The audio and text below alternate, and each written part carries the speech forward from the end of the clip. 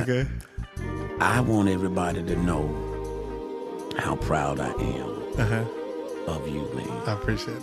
You making this thing happen. Got a nice setup. Shout out Corey. Behind the lane. Listen, Corey. Well, listen. Alvin had Simon. Batman had Robin. Come on. Two-man crew. We running it. Hey, listen, man. It's all about it. I think that the fact that you have two young men that's making an impact in their way. Gotcha. I think it's phenomenal. I watch the setup. I watch what you do. And now the only thing I leave here with is how can I do this? Gotcha. Because one of the greatest joys of envy is just copying off a person. You don't have to reinvent it. You can do this. But it's a blessing. But I do want you to know, man, I'm so proud of you, proud of the both of you, man, what you're doing, and you put stuff on people, man. You're letting voices like mine be heard, and I just hope that this kind of thing can continue to go on, because it's so much that you have to say and enlighten people too. And so come on, Kansas City, let's get on board and let's help these brothers do what they do. I appreciate you so much, man. Everything. Oh yeah. Yo, what up, 33? Tell me something good. Everybody. They tell me life don't come with no manual, so we're gonna take it a day at a time. Man, about time you got here, man.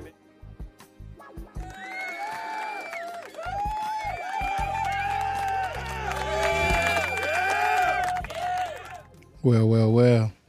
We back again. You're now tuned into the Good Days, Great Nights podcast. I tell y'all all the time, this is going to be a special one. This is one I've been waiting on for a long time. I tell y'all that every time I get to break bread with my people, it's always a pleasure.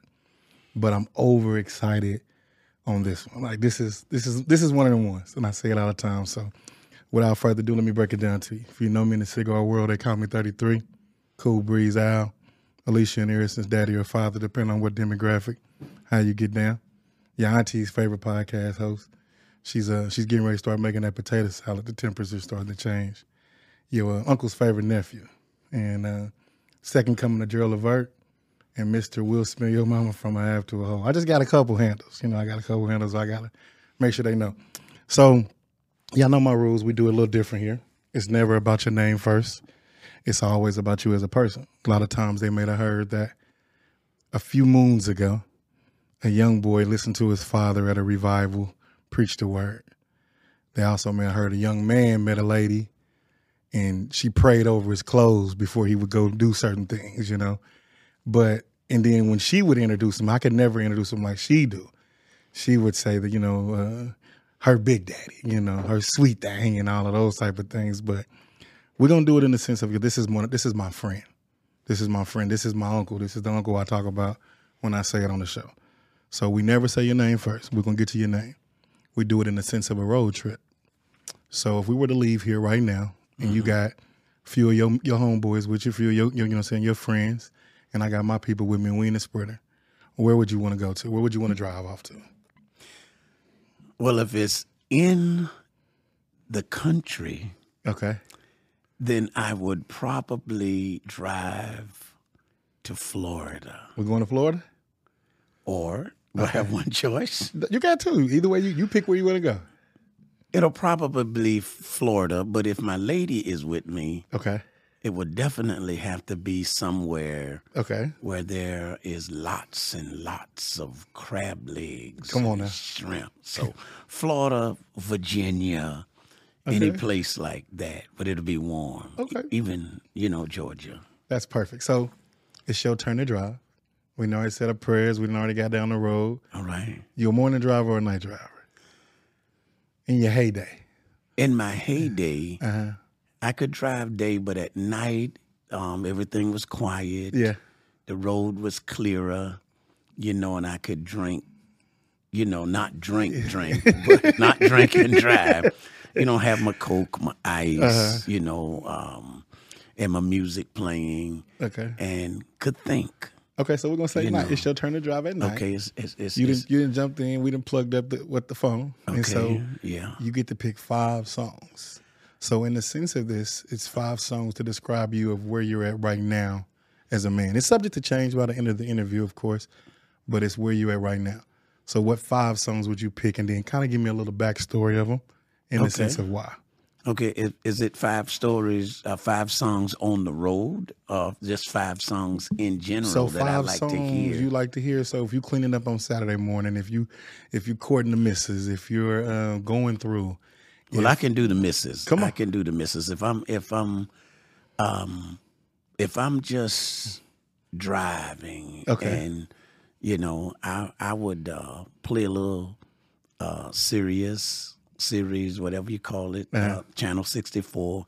I'll get down on the Kirk Franklin music, station, and we ride. But as the ride progresses, come on. my playlist changes. Okay, so what we Because starting out now with? I'm thinking, so I'll probably put on some light jazz and some smooth R&B. Jazz you and know. R&B. You don't know songs like by enchantment, like Silly Love Song. I know Silly Loves. You don't know Silly Love Song. Enchantment. If I could write a silly love song, Come on, I would write it all about you. watch it. All right. The words will reflect your inner beauty. Mm-hmm. And the melodies, your eyes so true. 'Cause I love you more and more each day. And baby, if I had my way, I would write a song all about you, girl. And I'd sing it all over the world. Just Little something like just that? a little something like Okay, that. okay. We'll be grooving, but my road trip is So you got Silly Love different. Song. I got Silly Love Song. That's for Pastor O, of course. That's for Pastor O. And then a song to describe you.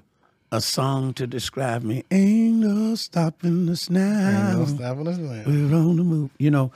Because I look at myself as being progressive. I look at myself as trying to accomplish certain things, in my life, and I can't afford to allow anything, to stop me. So that's my song when I'm motivated, when I'm moving, when I'm gone, man, when I'm trying to get up the road and get something done and get something accomplished. When you think about your kids and your grandkids, what song comes to mind? I named LaMonica to Stevie Wonder's song In the Key of Life. Okay. And at that time, Stevie Wonder had a daughter that was born named Aisha, and of course, Olivia and I named LaMonica Aisha. But isn't she lovely?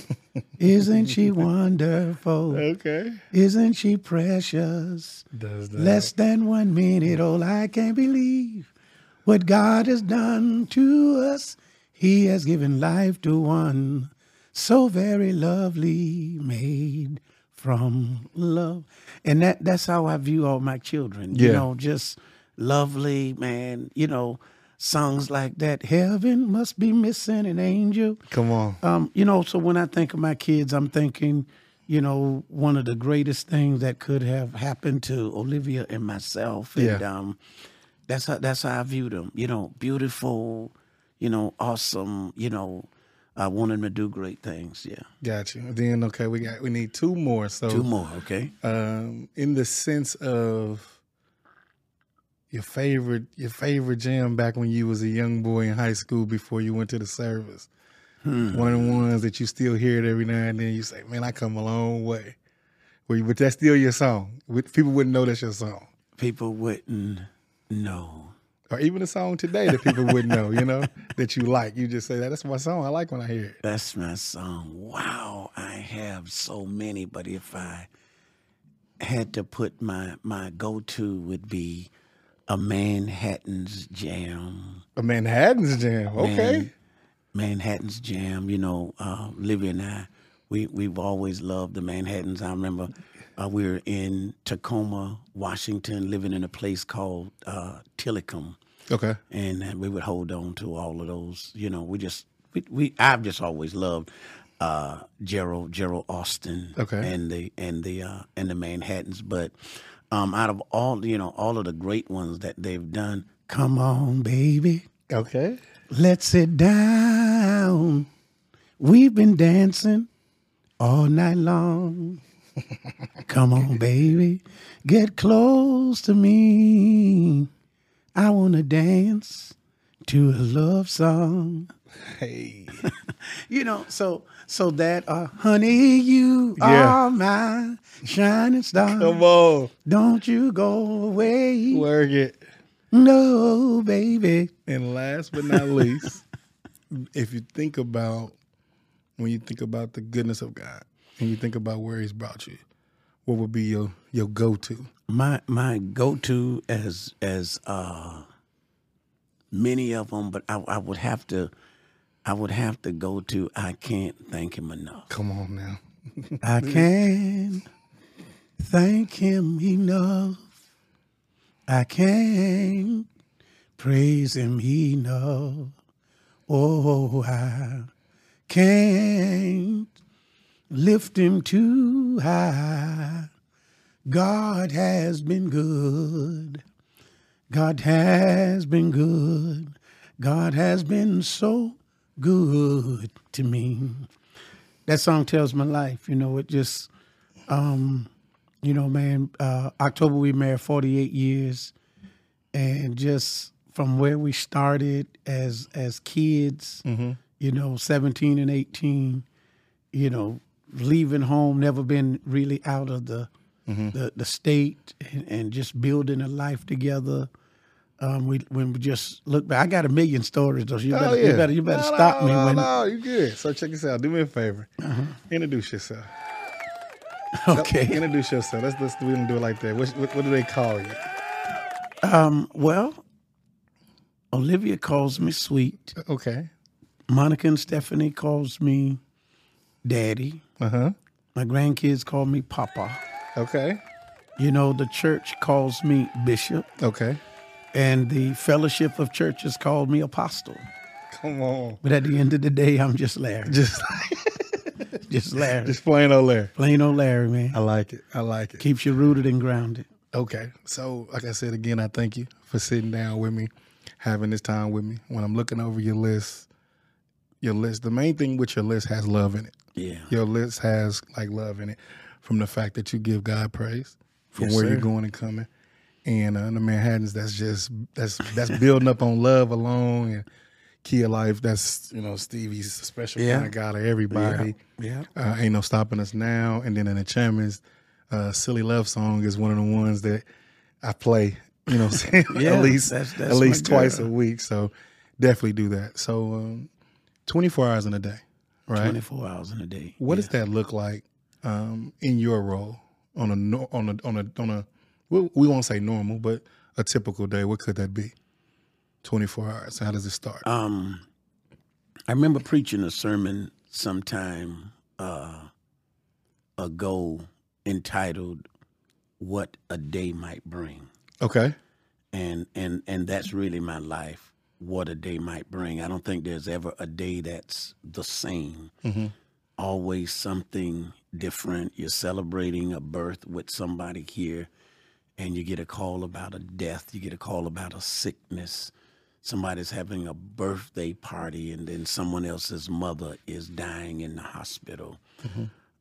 So the day is just wide open, full of ups and downs, and emotionally you have to be able to plug in and plug out, so you won't carry all of these things home, but you got to still feel as God. Bible said we have a high priest that feels our infirmities. He understands. And so from a pastoral standpoint, you have to feel what people feel, Right. in order for them to know that you are real and you care and want the best for them. So that can get the best of you sometime. But just in a typical day, you just my prayer, our prayer, when I say that, Livia and our prayer is, God, give us what we need to command the day. So we wake up in the morning and we command our day that whatever happens, whatever come along, that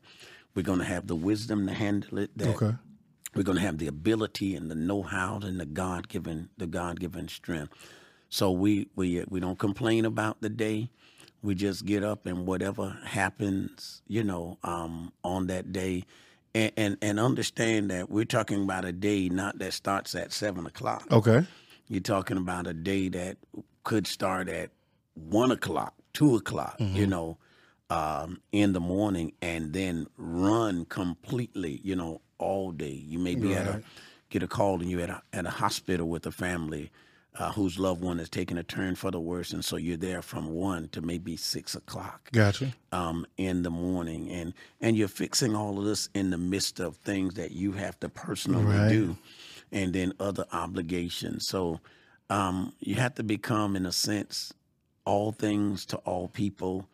Not that we can, and I'm not saying that's a role that we can, but you feel like you have to become all things to all people, because you want people to feel loved. At the end of the day, you want them to feel cared for. So my day, I remember there was a young girl, Andrea, and Andrea had a sickness. I want to say it was like, I don't want to call the wrong thing, but it escapes me, but she spent a whole day with me one day because she told her mama she felt sorry for me because I didn't have a job. I didn't work. She wanted to know where we're. Anyway, she spends this whole day with me, and at the end of the day, she goes home tired because she didn't believe that there was a my job. day consisted of all that it did. But yeah, man, this was and she died at 12 years old. One of the most hurtful funerals I ever had to do. But I love that girl to this day because she really, that was my early days here. Just kind of helped me get through some things, and just seeing church through her eyes was absolutely amazing. But man, loving people and loving families, and I think it's the joy of ministry that takes the stress off of you. So my day's crazy. Okay, so with that, right? Do you get an hour to yourself for like solitude where you can decompress? Do you make that an effort? Because that's a real big thing for me nowadays when I talk to men, especially black men in the world nowadays, because we carry a lot, and you carrying a congregation, your family, your grandkids, and then the missus, and then yourself, and everybody depends on you to be a certain kind of way, and then you holding yourself to a certain kind of standard where you feel like if you didn't give them the best, then you mad at yourself. True. But what does that hour piece look like for you? What's that look like? Is that TV? Is that sleep? Is that reading? What is that? I think that my best time is just at night when everything is done, and I can call it a day. It's not just going and laying in the bed, but I go and I have this chair in my room, and I just sit back, in that chair. It's kind of like my reflection chair. I just kind of think about all that happened during the day and just kind of unwind and wind down. Olivia's asleep. We empty nesters. So she's asleep. Everything is quiet. And I just sit in that chair and just kind of calm down, because I can't go to sleep until I just calm down and come all the way down. So, but to get my day started, it's just getting up early in the morning. Gotcha. Doing some devotion and doing some praying and, just kind of getting that day, commanding that day, to putting on the strength for that morning. I would say too, the fact that I know a lot is on me, and the way I handle that is I welcome what's on me. Okay. You can't resist what's on you. You have to embrace what's on you, because to he who much is given, much is required. So I ask myself not, can I do this? I ask myself, how can I do this? And it changes the dynamic, because if I'm always figuring out, can I do this? I'm trying to convince myself. Right. I've already told myself, yes, I can do it. So the question is, how can I do this? Right. How can I make this happen? So I'm looking for more solutions, so I would challenge any man out there, embrace it. Half the battle is won when you embrace the fact that you're the go-to guy. Say that again. When you embrace the fact that you are the go-to guy, Yeah. half the battle is already It's won. one. I know people depend on me. I know that. Yeah. So I cannot convince myself that I'm someone other than who I am. Gotcha. I am the go-to guy. Yeah. I embrace that. I don't look for excuses for not being They go to the go-to guy. And so that helps me handle the pressure. Yes. Because I know I'm the guy. And I also know that God would not put something on you that you can't handle. Okay. So I'm built for this. I can handle this. I am the guy. Gotcha. You've never seen a quarterback get on the field and doubt that they're the guy? He come out slinging. I rest my case. Okay. I rest my case. I like that. I like that a lot. I'm the guy. So with you being the guy and pastoring for how many years now? About 43. 43. Okay. When you look at you as a pastor and coming up and all of that, do you feel like with your kids and your grandkids and like other pastors that's come up underneath you, been underneath your tutelage and work beside you, why do you feel like you've given a service to them?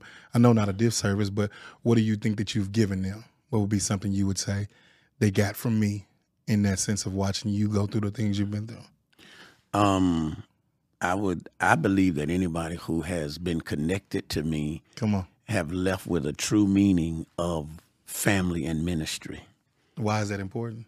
It's important because if you can't balance family and ministry, in spite of how great a preacher you are or great a singer you are, whatever you might consider yourself to be, if you can't balance that, because your home is your first ministry. Mm-hmm. So I believe that they have gotten that from me, the ideal and the fact that family is first. And here's what I tell them, Al. The priority is God first. That's relationship. Yeah. Second is family. That's responsibility. Okay. Thirdly is work, because work gives you the ability to take care of your family. And then fourth is church. Church is fellowship. People get fellowship and relationship mixed up. Okay. God is always first, relationship. Church comes after family and work. Yeah. So church is really fourth and not first. Mm-hmm.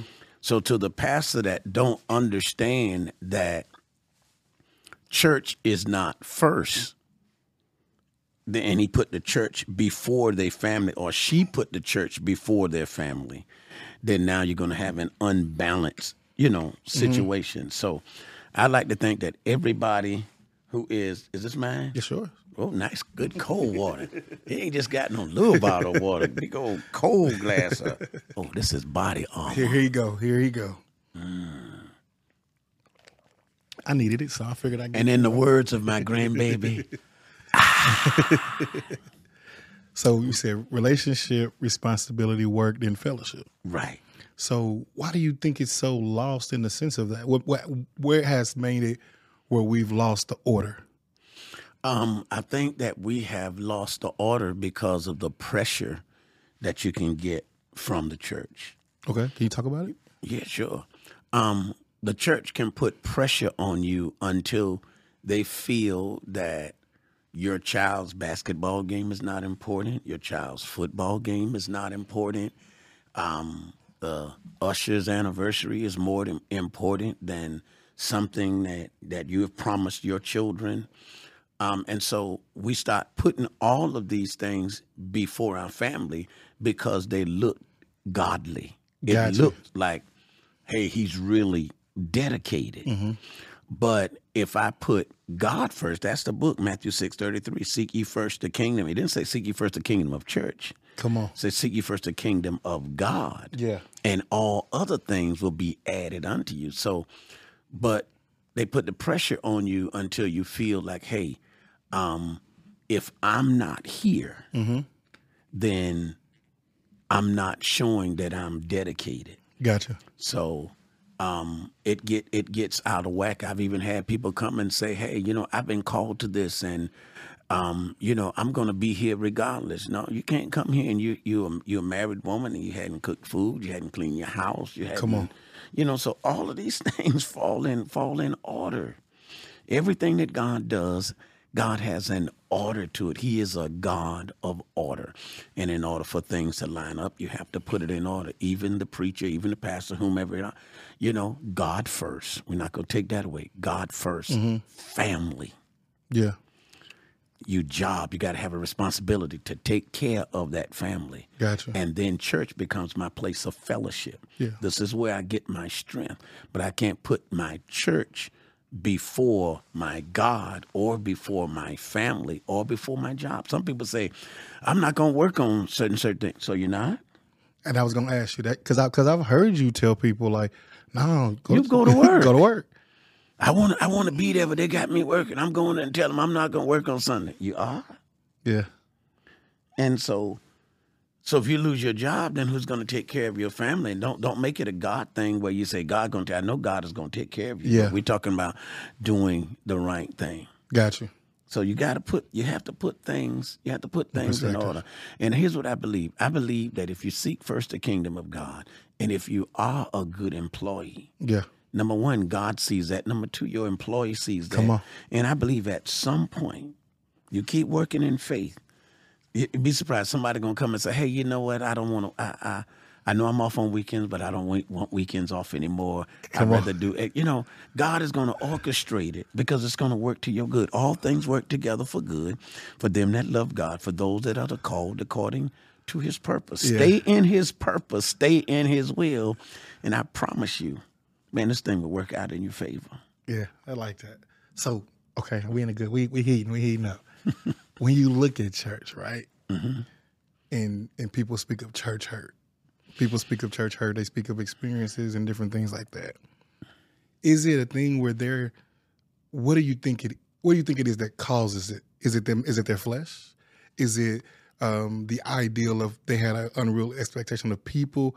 How do you get over church? How would you tell somebody to get over church hurt? Because you have people leave one church and they come to a different one, or I ain't going over there because I don't like they don't let me sing my favorite song. They the old man in the woods and he want to sing a song. So they got those kind of feelings. So what would you say about that?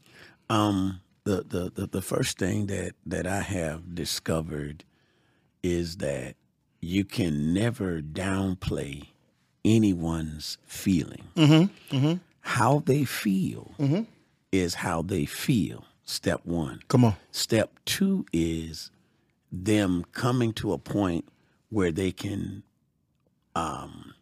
openly and honestly look at the fact that as to whether their feelings are justified. Come on. So you have to justify how we're feeling. And in justifying how you're feeling, you have to be able to take your part of the situation. Gotcha. So I know we use the term church hurt, but truly the church did not hurt you. Come on. It's people in the church Come on. that may have hurt you. My only problem is people don't tell all the truth. They don't tell their side. Come on. They only tell the church side. And people want to hear what the church did, but no one ever says, what do you do? What you do? Listen, I've been around here almost 65 years, and you are not squeaky clean. Yeah, everybody got a little bit. You did something in that exchange, and so it didn't work out to your favor, but you left. But I think your feelings are still worth being. Here's what my daddy told me. He said, if somebody brings an issue to you, don't dismiss it. Come on. He said, check it for truth. Check it for truth. If you are guilty, admit it, fix it, and move on. I like it. If you are not guilty and you know you're not guilty and you've dealt with that honestly, he said, then still move on. But you got to examine people's feeling, but people have to be honest Yeah. with, with where they are. And this is my pet peeve. I believe that I have a church out there that is untapped. Yeah. And I think you just have to invite people. You have to introduce people to Christ and not to people. Say it again. Introduce people to Christ and not to people. Okay. Because if you introduce people to people and people mess up, people make a mistake. And my dad, you're going to hear me say a lot about my dad. That's supposed to be. My dad would tell me that anybody who relay the gospel Yeah. is capable of error. So don't ever think that you can't say nothing wrong or do anything wrong. Be quick to fix it. Got you. Be quick to admit that, hey, I made a mistake or I didn't handle this properly. Be quick to do that. And so sometimes people leave because they feel that, hey, I was not heard in my discrepancy. Gotcha. Nobody heard me or wanted to hear me. And I would ask the question, how did you present your discrepancy? Right. Did you present it as an attack? Nobody wants to hear an attack. Yeah. But I would hear a suggestion. I think that if there are situations in the church that has happened between two individuals, that you can't show favoritism, but that you got to handle it and hit it on the head. Right. Because you want everybody involved to feel loved, and Right. you want everybody involved to feel heard. And you can't jump to conclusions because I've known this person or whatever the situation might be. So, and don't get me wrong, there are a lot of justified Right. hurt. Right. Right. Well, people's hurt is legitimate, but I think that you have to handle. So let me just say it like this: if you go to Walmart and they mistreat you, Right. you go to Target. You don't just get out. Come on, you get out. You see what I'm saying?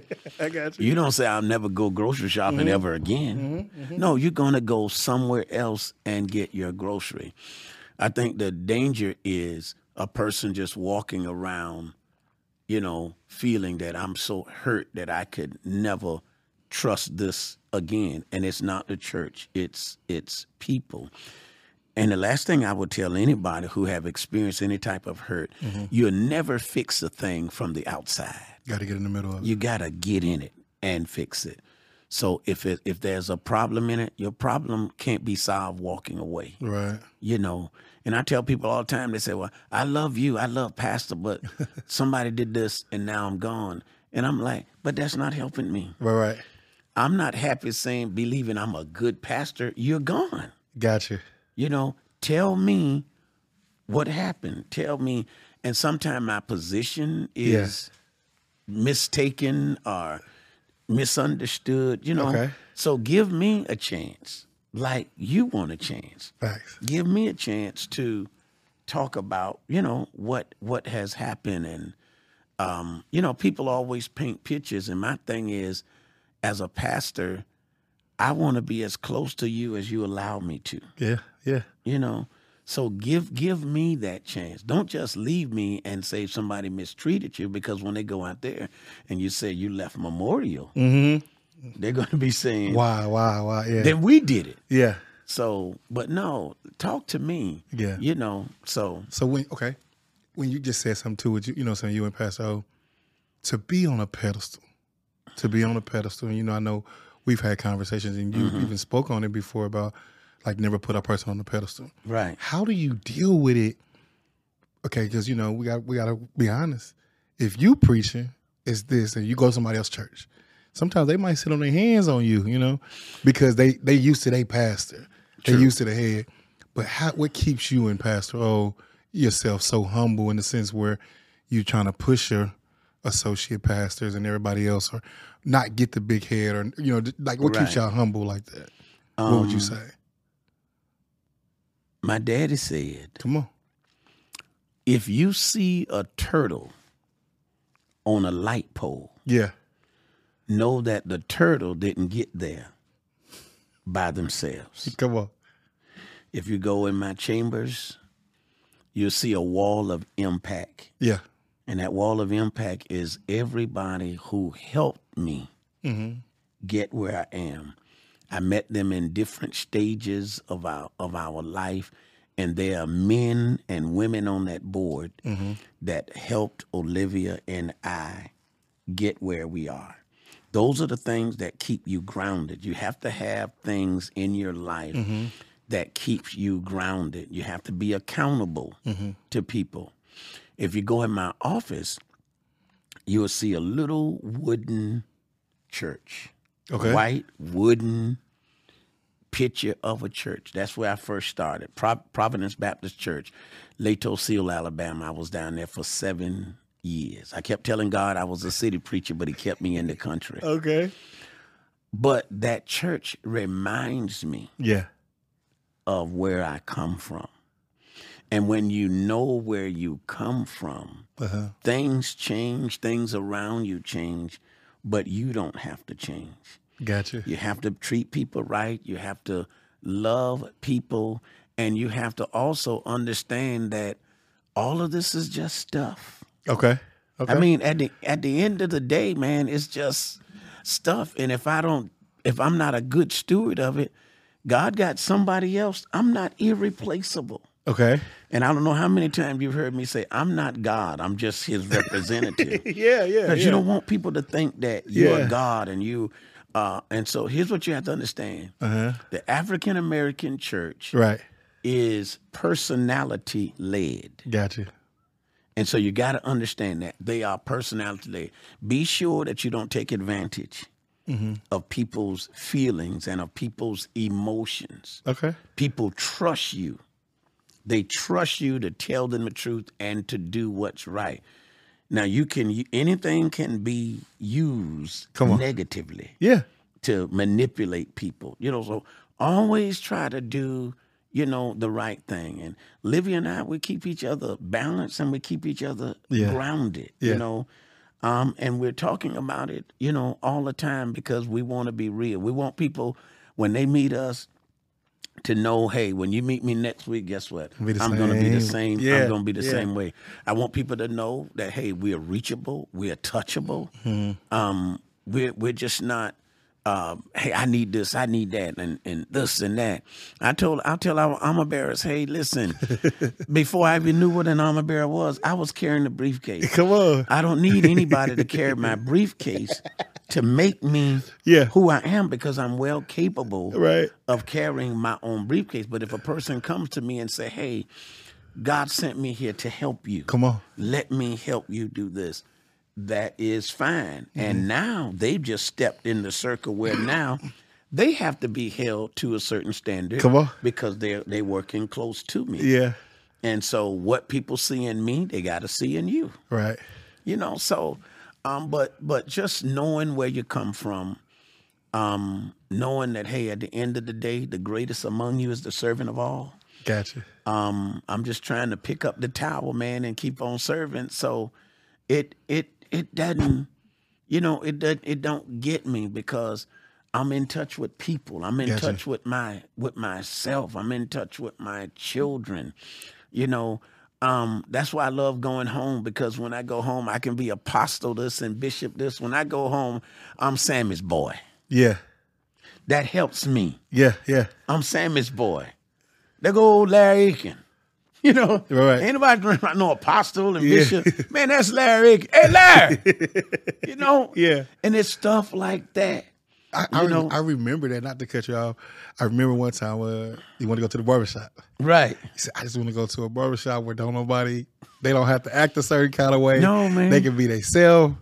And I remember he was like, you ain't even got to go he's like, you don't got to do all that. No, man. He's like, let me walk in regular and be cool. So and I'm good with that, because you find out so much about yourself and so much about people and so much about things. I meet people all the time. I meet this guy in the car wash, man. He's washing his car. His music is loud. And we're talking, man, and he's like just, he's talking to me, and every word is like, he's just like really cussing. Every word he letting it fly. Yeah. So we go home, and it was at the old church, and I pull in the parking lot, He pulls in at his house, and he sees my car, and he yells from the fence, "Hey, man, weren't you just at the car wash?" I said, "Yeah." He said, "What are you doing at that church?" I'm like, "I pastor here." And he was like, "Oh, man, why didn't you tell me?" And I respond to him by telling him, "Hey, if I told you, Yeah. I would not have met the real you. I would have met your I representative. would have met somebody else." And so, and he started coming to the church, but just stuff like that. But what he did not know was that Reverend Dan W. States caught me right there. Come on, tell a story. Oh man. Come on. Come on. Olivia, we're in Washington State, in Tacoma, Washington. Yeah. Mount St. Helens had just erupted, and Olivia was going to a church called Mount Tabor Baptist Church. All right. And Reverend Dan States and Mama States, great pastors there. And I wasn't attending the church. I'm just at home. I'm a soldier. I got my Millers, man. I'm just drinking, going, just doing my stuff. And I forgot to pick her up. Okay. Done had a few little buds and hit a couple of blunts. And, during that time, man, you playing the music, Yeah. but the TV's on, Yeah. and the music is just killing. And then the door opens. Okay. And Olivia and Mama States and Pastor States and Deacon Rainey and Sister Rainey. Come on. Looked like around about an army of them In a bit. came in. And they come in, and man, when I see them, I'm trying to jump up and move all of my beer cans and everything out the way. And here's what Reverend States told me. "No, son. Stay right there. I want to meet the real you." Yeah. And man, I looked around me. And the first thing I told myself, this is not me. It's not me. But that's who I was. Yeah. At the time, the good thing is that where I was Come on. not who I was. Come on. It was just where I was. Yeah. And from that, he put that on my mind because it kept coming up. I want to meet the real you. And I told myself right then, this is not me. Now I didn't quit, and I didn't join the church or nothing right then. Yeah. But that set me on the road that I could do better. So you went on a search to find real you. So it took me some years to eventually get in the church, and that what he did for me, that man was a whole nother story, man. My God, the people that helped me along the way. This is just incredible. Gotcha. A broke soldier, broke car. And he was the first man I ever met that gave me his Sears card. Because when I did start attending the church, I would leave out like 15 minutes early. I had a Chevy Vega. Go outside, lift up the hood, connect the alternator back up because it would run the battery down. Right. And Reverend States, he saw I would do it the same time. So he got out, he went and opened up his office door, and he's like, "Boy, what are you doing?" I said, "Nothing, Pastor. I'm just fixing this." He said, "I've been watching you. You've been doing that every Sunday." He said, "What's wrong with that car?" I said, "Nothing." "Don't you lie to me, boy. Come over here." And I told him, I said, "Well, sir, I need an alternator. It's draining my battery." Boom, boom, boom. He goes in his wallet, gets out his Sears card, and he said, "Listen, go to Sears, get that alternator fixed, get you a tune-up, and get you a set of good tires for this car." Blew my mind. Yeah. Blew my mind that somebody that didn't know me like that Gotcha. could help me. So He's on my wall of impact. I'm about to say, so when you looking at that, and then now when you get in a place where you blessing people, it always goes back to that. Man, listen, I had a professor that said success without a successor is failure. If you fail to pour into somebody what somebody pours into you, you're not a success in life. Okay. You are blessed to be a blessing, not a blessing just because you hold on to it. If you're not helping somebody, when you look at the mentor-mentee relationship, the whole ideal of the mentor-mentee is for the mentee to get the mentor's experience without the mentor's pain. So if I can help you get my experience without my pain, Stove hot, don't touch it. that's it. That's my whole thing is to say, Al, you don't have to do this. Yeah. Take my lesson, get my experience. You don't have to walk around with scars. Gotcha.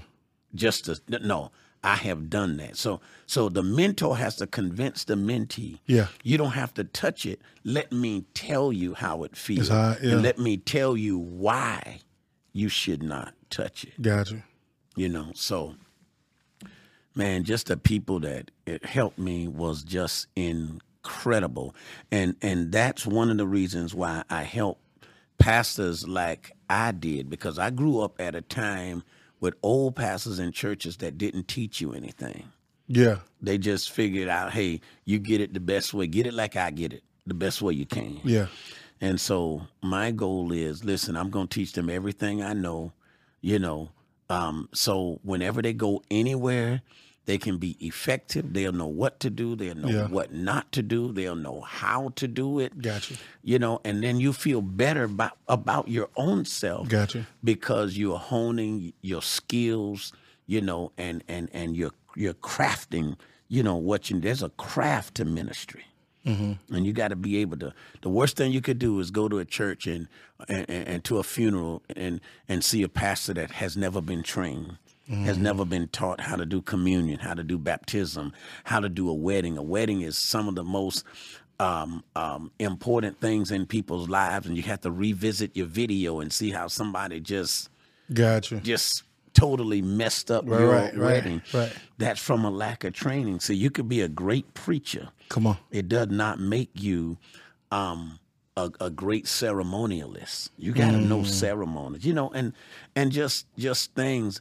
But sometimes some of the younger pastors feel that taking instruction or giving instructions mean you're jealous of them. You don't want their gift to go forward. And it's like, no, I'm trying to help you be all you can be. Gotcha. I'm not worried about your gift, because you might be the hot stuff now, but just give it 2 or 3 years. Somebody coming right behind you, and they're going to be the new kid on the block. Nobody's time in ministry lasts forever, but as long as you're there, try to be as consistent, as you possibly can. So with that, we talked about that. I got a question, and all the fellas in the barbershop, we all talk about it.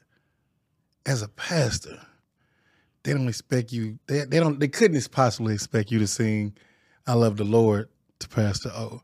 They couldn't expect you not to court your wife, right? Because that's a everybody kind of look at it like, oh, he's supposed to be this high man. Can you tell people when it comes to the way you look at it, and still still believing in God, still carrying His word? What do you think is something is a key thing when you're courting her, when you still making sure that she gets that? Is it singing songs off the radio? Is it get up and dance with me? What does that look like for you? Well, like I said, man, Livy and I've been dating for 60 plus years. Yeah. And dating is what we do. Do you know how many times we have to reinvent ourselves to stay married and in love for 48 years? Yeah, they say every 3 years you change. You have to reinvent yourself constantly. So let me say this before I get deep into your answer. Okay. Some people, and I don't want to offend my brothers that do, some people feel that singing or listening to anything else other than gospel is going to be a sin. That's not my thinking. Yeah. Because I do like jazz, and I grew up on R&B. And when Livia and I are dating, no, we're not singing Precious Lord and hymns. Won't it be grand? And there's a bright cloud rising. Let's go home. No, we're not doing those. I think that you can have nice, clean songs. Like I told you, Manhattans are my guys. And during the time that I came up, man, in the 70s, all of our songs were clean. It wasn't a lot of cussing or anything, but they were just clean love songs. Yeah. Hey, there, sugar dumpling. Come on, give me something. Girl, I've been needing for days some of your good loving, plenty hugging. Come on. Ooh, your cute little face. Girl, between you and me now, we don't need no company. No other man, no other girl can enter into our world. Not as long as you groove me, baby. Songs like that. Yeah. Forever. That's how long I'm gonna love you. Yeah. If you wanna know, Gotcha. So we have Killing Me Softly. Yeah. They have redone that. it, yeah. And a lot of those songs I my grandkids be like, I'm like, baby, that's old. That's a remake. They just I tell you songs we didn't ever want to sing. She used to be my girl. You didn't want to heartbreak. Because I'm still holding on to the girl, Yeah. But I think that within the confines, here's the book. Mm-hmm. The book talks about the marriage bed being undefiled. Yeah. And as long as it's good for you and her, Yeah. as long as it's agreeable for What you works and for her, y'all, yeah. you are good. You can't challenge my salvation because I listen to love me. Now people listen to the opera. Are they Right. Are they not? Are Right. They're not saved? Right. That's what I'm Because saying. Yeah. they listen to the opera. Well, so is it, But now I believe that my choice of music is important. Facts. So I still want something that keeps me who I am and keeps me true to who I am. Right. But I believe within the confines. Yes, we dance. We're trying to learn how to two-step right now. We're trying to figure this thing out because we say the next time we're someplace and they're two-stepping, and then if you've ever been to any of our Valentine banquets or anything, we encourage. I tell my brothers, man, if you're married and your anniversary comes, I don't want to see you at the church. You need to be off dating your wife. Her birthday is here. You go and do something special because guess what? When I need you, and she's happy, you can do what you need to do, because she comes first. So we're teaching it. No, so man, we do our courting. We go to the movie theaters. Man, we love because we go early. Yeah, get it out the way. You go early. No, not to get it out the way so we can watch 3 or 4. We go in I there. got you. And then sometimes we in there watching 3 or 4 movies, and I look at her, she sleeps, she touch me, and I touch. We will. Oh yeah, let's finish watching this. Yeah. But that was our peace and quiet time. So but yeah, man, we go window shopping. Olivia, window shopping. Window shopping. See. I couldn't always buy what I wanted to buy, and I still can't do it. But Come on. man, we go look, and we be like, hey, that would look nice right there. Just looking in and looking at furniture, and man, we could spend a day just walking through, looking in. Like, hey, I'd like to have that. Put that on the bucket list. Okay. Of course, we take trips, man. And, Yeah. You're gonna do them trips. And Jamaica is like our second home. We're gonna get to Jamaica. But we have just decided that in order to take care of people, Gotcha. we have to take care of us. Yeah. So if I have nothing to give my family, if I have nothing to give my children, if I have nothing to give my ministry, because I'm all giving out. So our trips help us refurbish, regenerate, refresh, revivify, and renew. Facts. So we can come back stronger. And then when we get back, guess what we're doing? We're working as hard as we can because we're looking forward to the next vacation. The next one. Okay. So if you could, if you're gonna get an extra hour in the day, what would you? How would you spend it? If I could get myself a 25th hour, Yeah. How would you spend it? it would definitely be about Olivia because my first 5 years of marriage wasn't the greatest Okay. because I didn't know how to be married. Mm. But I made her a promise that I would spend the rest of my life making it up to her. So if I had extra time, it would definitely be time With her. that would be with her, you know. When you say you wasn't ready, is it just more or less just had to grow? Yeah. I mean, of course, man. I wanted to be married. Yeah, You know, of course. But, yeah. but listen, man. I proposed to this girl. Knew I was gonna marry her all my life. I proposed at 3, 5, 7, 9, 12. So you got 15. a tree with your name card. Yeah, man. man. I'm yeah, man. You talk. This is the dude, man, that bring bunny rabbits for Easter and candy for. Man, I'd give her that stuff and run and hide behind a tree somewhere and watch her open up the door to get the teddy bear. You know, so, but I knew love. Come on. But just because you know love doesn't mean you know marriage. Yeah. You know, because marriage is that thing that takes you beyond Come on. love. Yeah. So, yeah, I love her. I just didn't know.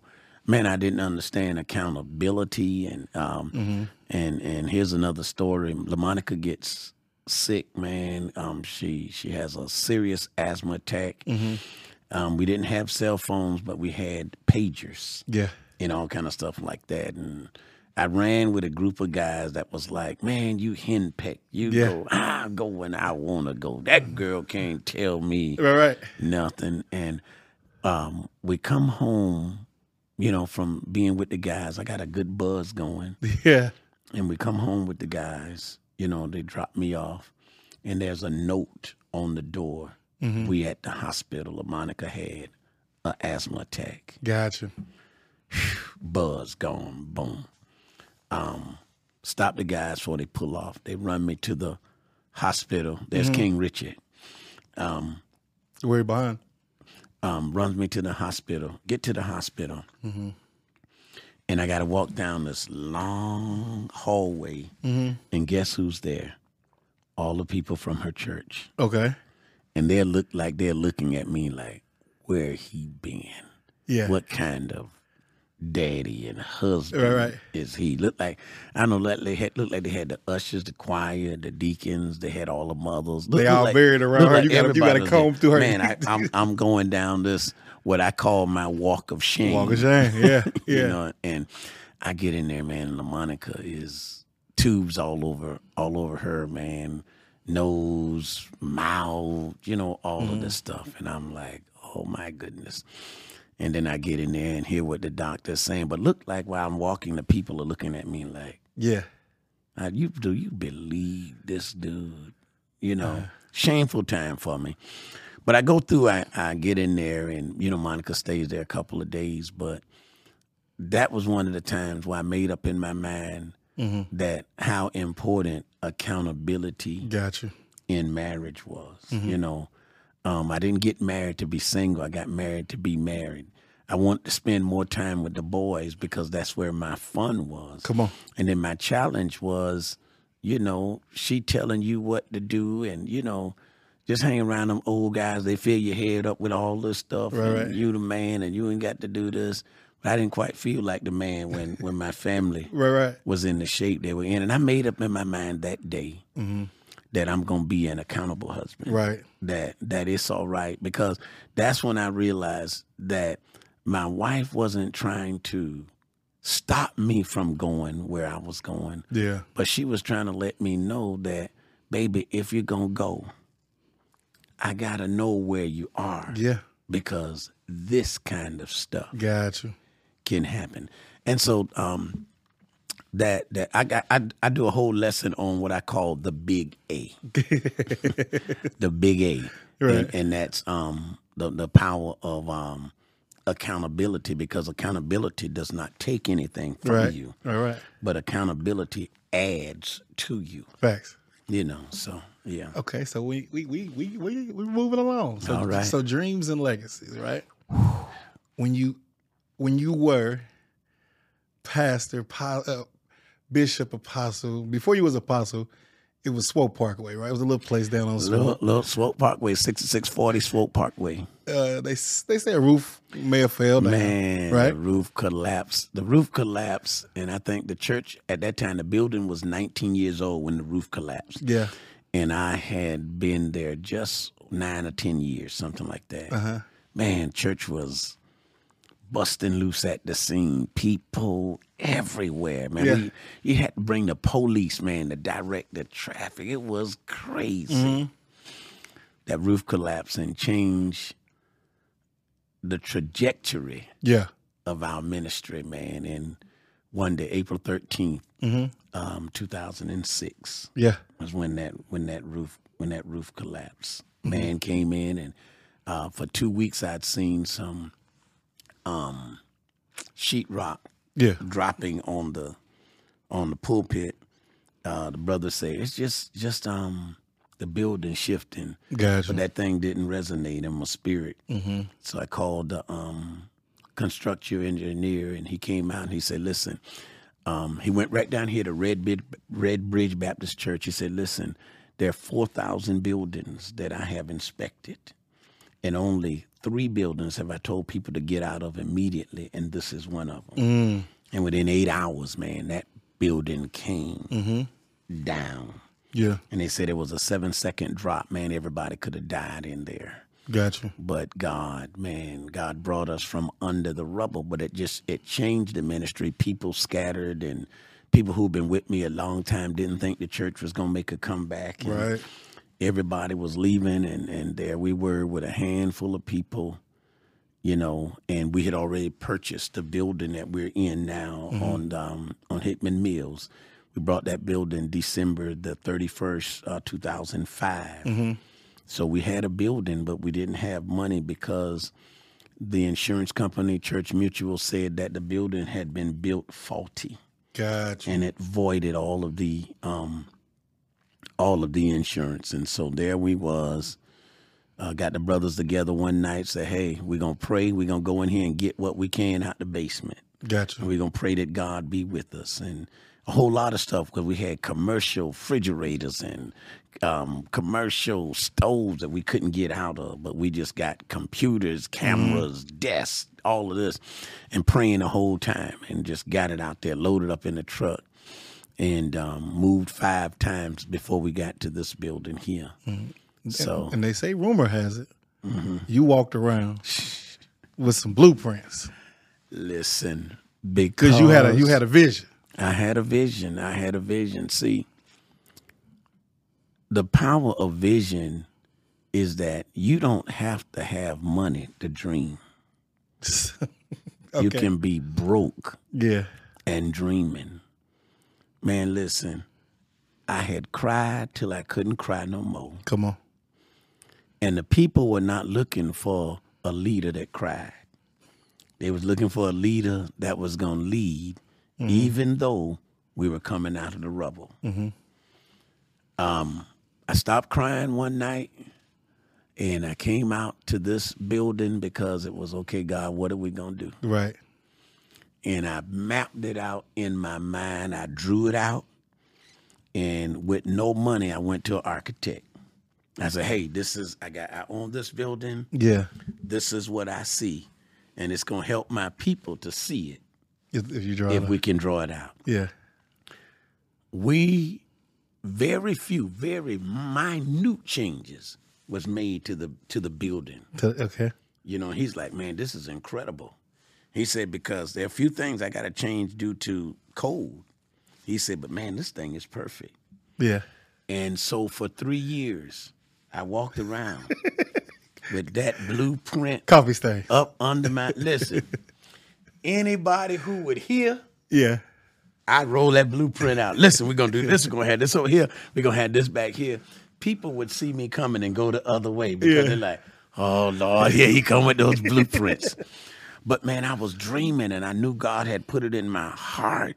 Yeah. And that's all I had. That was my sanctity, was that God was going to give us the grace to bounce back, that we are going to come back as a church, that God is going to build us up once again. Gotcha. You know.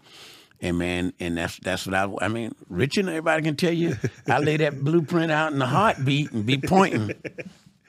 So now the dream is a reality. the dream is a reality. So now I got another dream. Okay. so now we talked about one of your dreams, which is a major one. What you want your legacy to be? We got a long way to go. Long way to go. But what long you want way your to go. legacy But to be? you know, if my legacy would just be that I loved God, Yeah. I loved my family, and I gave the very best, you know, of my service. I put pressure on me because I tell myself, even on a Sunday, I can't afford to have a bad Sunday. Yeah. I can't afford to get up and preach a message unprepared because people's lives are in the balance. I can't get up on a given Sunday and have no direction. You know, so I want that to be my legacy. I want my children to know that I love their parents and that I love them. And I want them to know that there's absolutely nothing that they cannot do, that they put their mind to, that God has already given them the insight and the ability to get it done, and that they are placed on this earth for a purpose. If I was a mechanic, I'd fix cars. If I was a policeman, I'd solve problems. But I'm a preacher. Yeah. So I preach the gospel. And every now and then we get a little moan in there. And every now and then, you know, listen, I'm from Georgia, and they believe you ain't preaching If you ain't moaning. if you ain't. So then, as I come to a close on tonight, Yeah. I want to thank God. Yeah. Okay, so when you look at your childhood, and you can pick your 30s, or you can pick your 40s, or you can pick your 20s, what would you tell the young Larry? What would you tell young Larry? What's one thing you would say to him? What would I say to younger me? Here's after the younger Larry got himself together, let me go from that point there, because it took me longer than I wanted to. Right. But after the younger Larry got myself together, got God in his life, got direction, I would have done better with my finances. Gotcha. I would have saved early. I would have invested early. Gotcha. You know, I would have not only built a better spiritual legacy, but a better financial legacy as well. If you want to leave your family in a good position, Gotcha. insurance alone is not going to do it. Yeah. 401k alone is not going to do it. You know, see, I wasn't taught about money. Right. I wasn't taught about how to handle money. You know, now I was taught not to just throw money away, Yeah. but I wasn't taught how to save money. Gotcha. I wasn't taught the value of good credit, you know. So these are all things I had to play catch up on. But man, if I could get that thing, if I could have got that earlier, if I could have been saving, Yeah. you know, my money, I would have been in millionaire, probably billionaire status. Thanks. And, you know, just investing, because I think I had enough of the whole spiritual thing down. But just not coming from, because, you know, my dad had to work. You know, he worked. It wasn't, Yeah. you know, it wasn't no saving and stuff. We working to live. You know, but if I learned earlier how to make my money, you know, work for me, I probably would been retired, been gone earlier. Gotcha. You know, but the most preachers give so much of what they get until, I don't want to be like the old preachers where I'm too old to preach but too broke to quit. You know, I'm getting out of here early. Yeah. You know, I'm getting ready to turn 65, so I want to be gone no later than 68 years old. No later Yeah.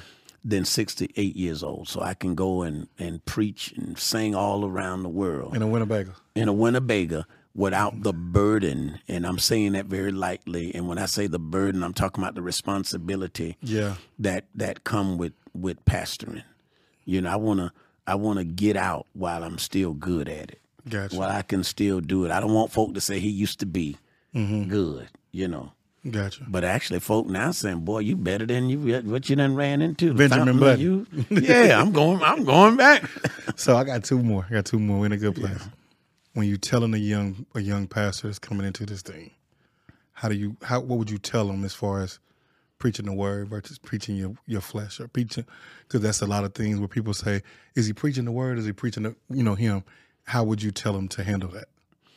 Well, the pulpit is not a place for your feelings. And that's when you get out of faith. Yeah. Is when you get into feelings. The pulpit is not a place to get even with people. Mm-hmm. It's not a place to get after the people. So you have to handle the word with care. Mm-hmm. And again, you have to know that people are coming to hear from him, yeah, and not from you. The anointing is on the word. We just happen to be carriers of the word. But understand, the word can preach without us. Yeah. You can go get a dog and he can bow wow it real good. Right. So sometimes we think it's us, but it's the word. You gotta get out your own way. So you get out your way, man, and just let the word do the work, and just have people you can talk to, have people that you are accountable to. Mm-hmm. As a pastor. I got two pastors right now. Okay. I got my home pastor. I'm older than all of them, but I gotta have a pastor because that's who I'm accountability. And then I have, like in the city, I have older guys that I go to. John Marty Smile, John Mark Johnson.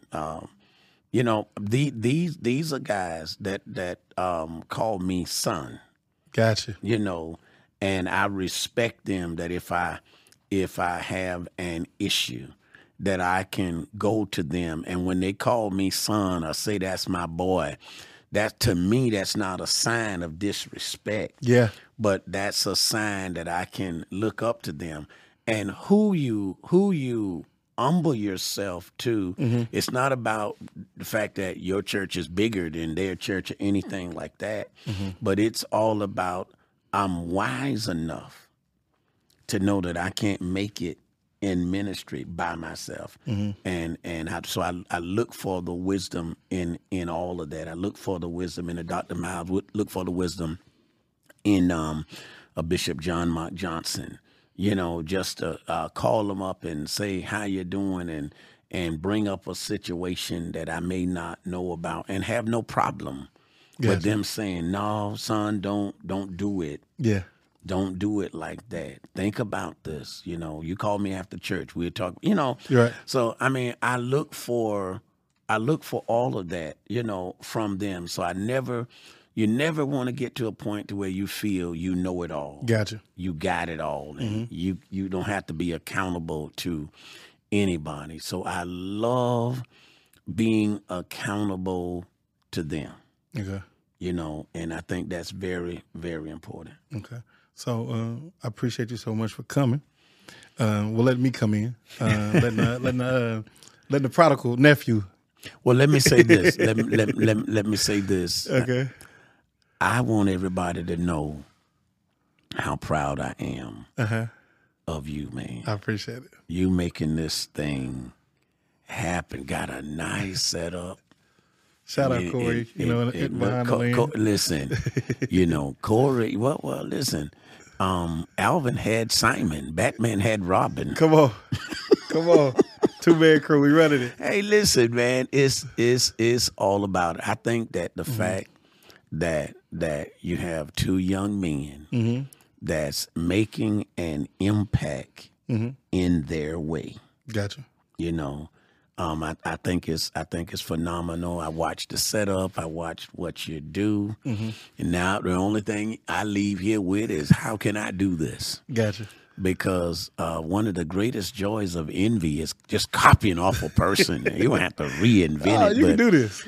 But it's a blessing. But I do want you to know, man, I'm so proud of you, proud of the both of you, man, what you're doing, and you're putting stuff on people, man. You're letting voices like mine be heard, and and I just hope that this kind of thing can continue to go on, because It's so much that you have to say and enlighten people too. And so come on, Kansas City, let's get on board and let's help these brothers do what they do. I appreciate you so much, man. Everything from praying over me to calling me when I don't call, you know, That's right. and That's getting right. on me. Al has been a bad son. He don't always call. He's been a bad son, but you know what I like him? He take a licking, but keep on ticking. Yeah. So I'm gonna get you about this hat you got on your head, but we'll get on it later. Listen, And then you know, if you listen. turn that candle around, you know, it got something on there that you might Wait a know. minute, It's wait a kind of, minute, wait a minute. you What's on know, this? you can't be my uncle now if you don't know. Now, listen, I'm gonna get on you about that later, but That's right. You got to let me ride the wave right now. I'm let you on ride the the wave. wave. Let me ride the wave. But so I remember real quick. I remember when I first started coming here. I used to sit in the little row and used to say, "Boy, that's Andre Crouch." Soon and very soon. 'Cause I used I to waiting sit on there. you. I waiting on him to break out. We are going to see the king. Like, man, Andre ain't doing. What's wrong with Andre? Like, He would always tease me, you know, Yeah. but it was always in love. And then if I ever looked over there, even serving, you know, since serving with you, I could always count on you was gonna make the day. You know what I'm Hey, saying? he's gonna do it. You know, of course, shout out Richard and all the other armor bearers, Shepherd staff, Memorial as a whole. I love y'all. I always have, I always will. yes, sir. Never goodbye. I always see you later. That's it. May God be your direction and we be your seatbelt in this thing called life. Yes, sir. Until we see each other again, y'all be cool, be safe.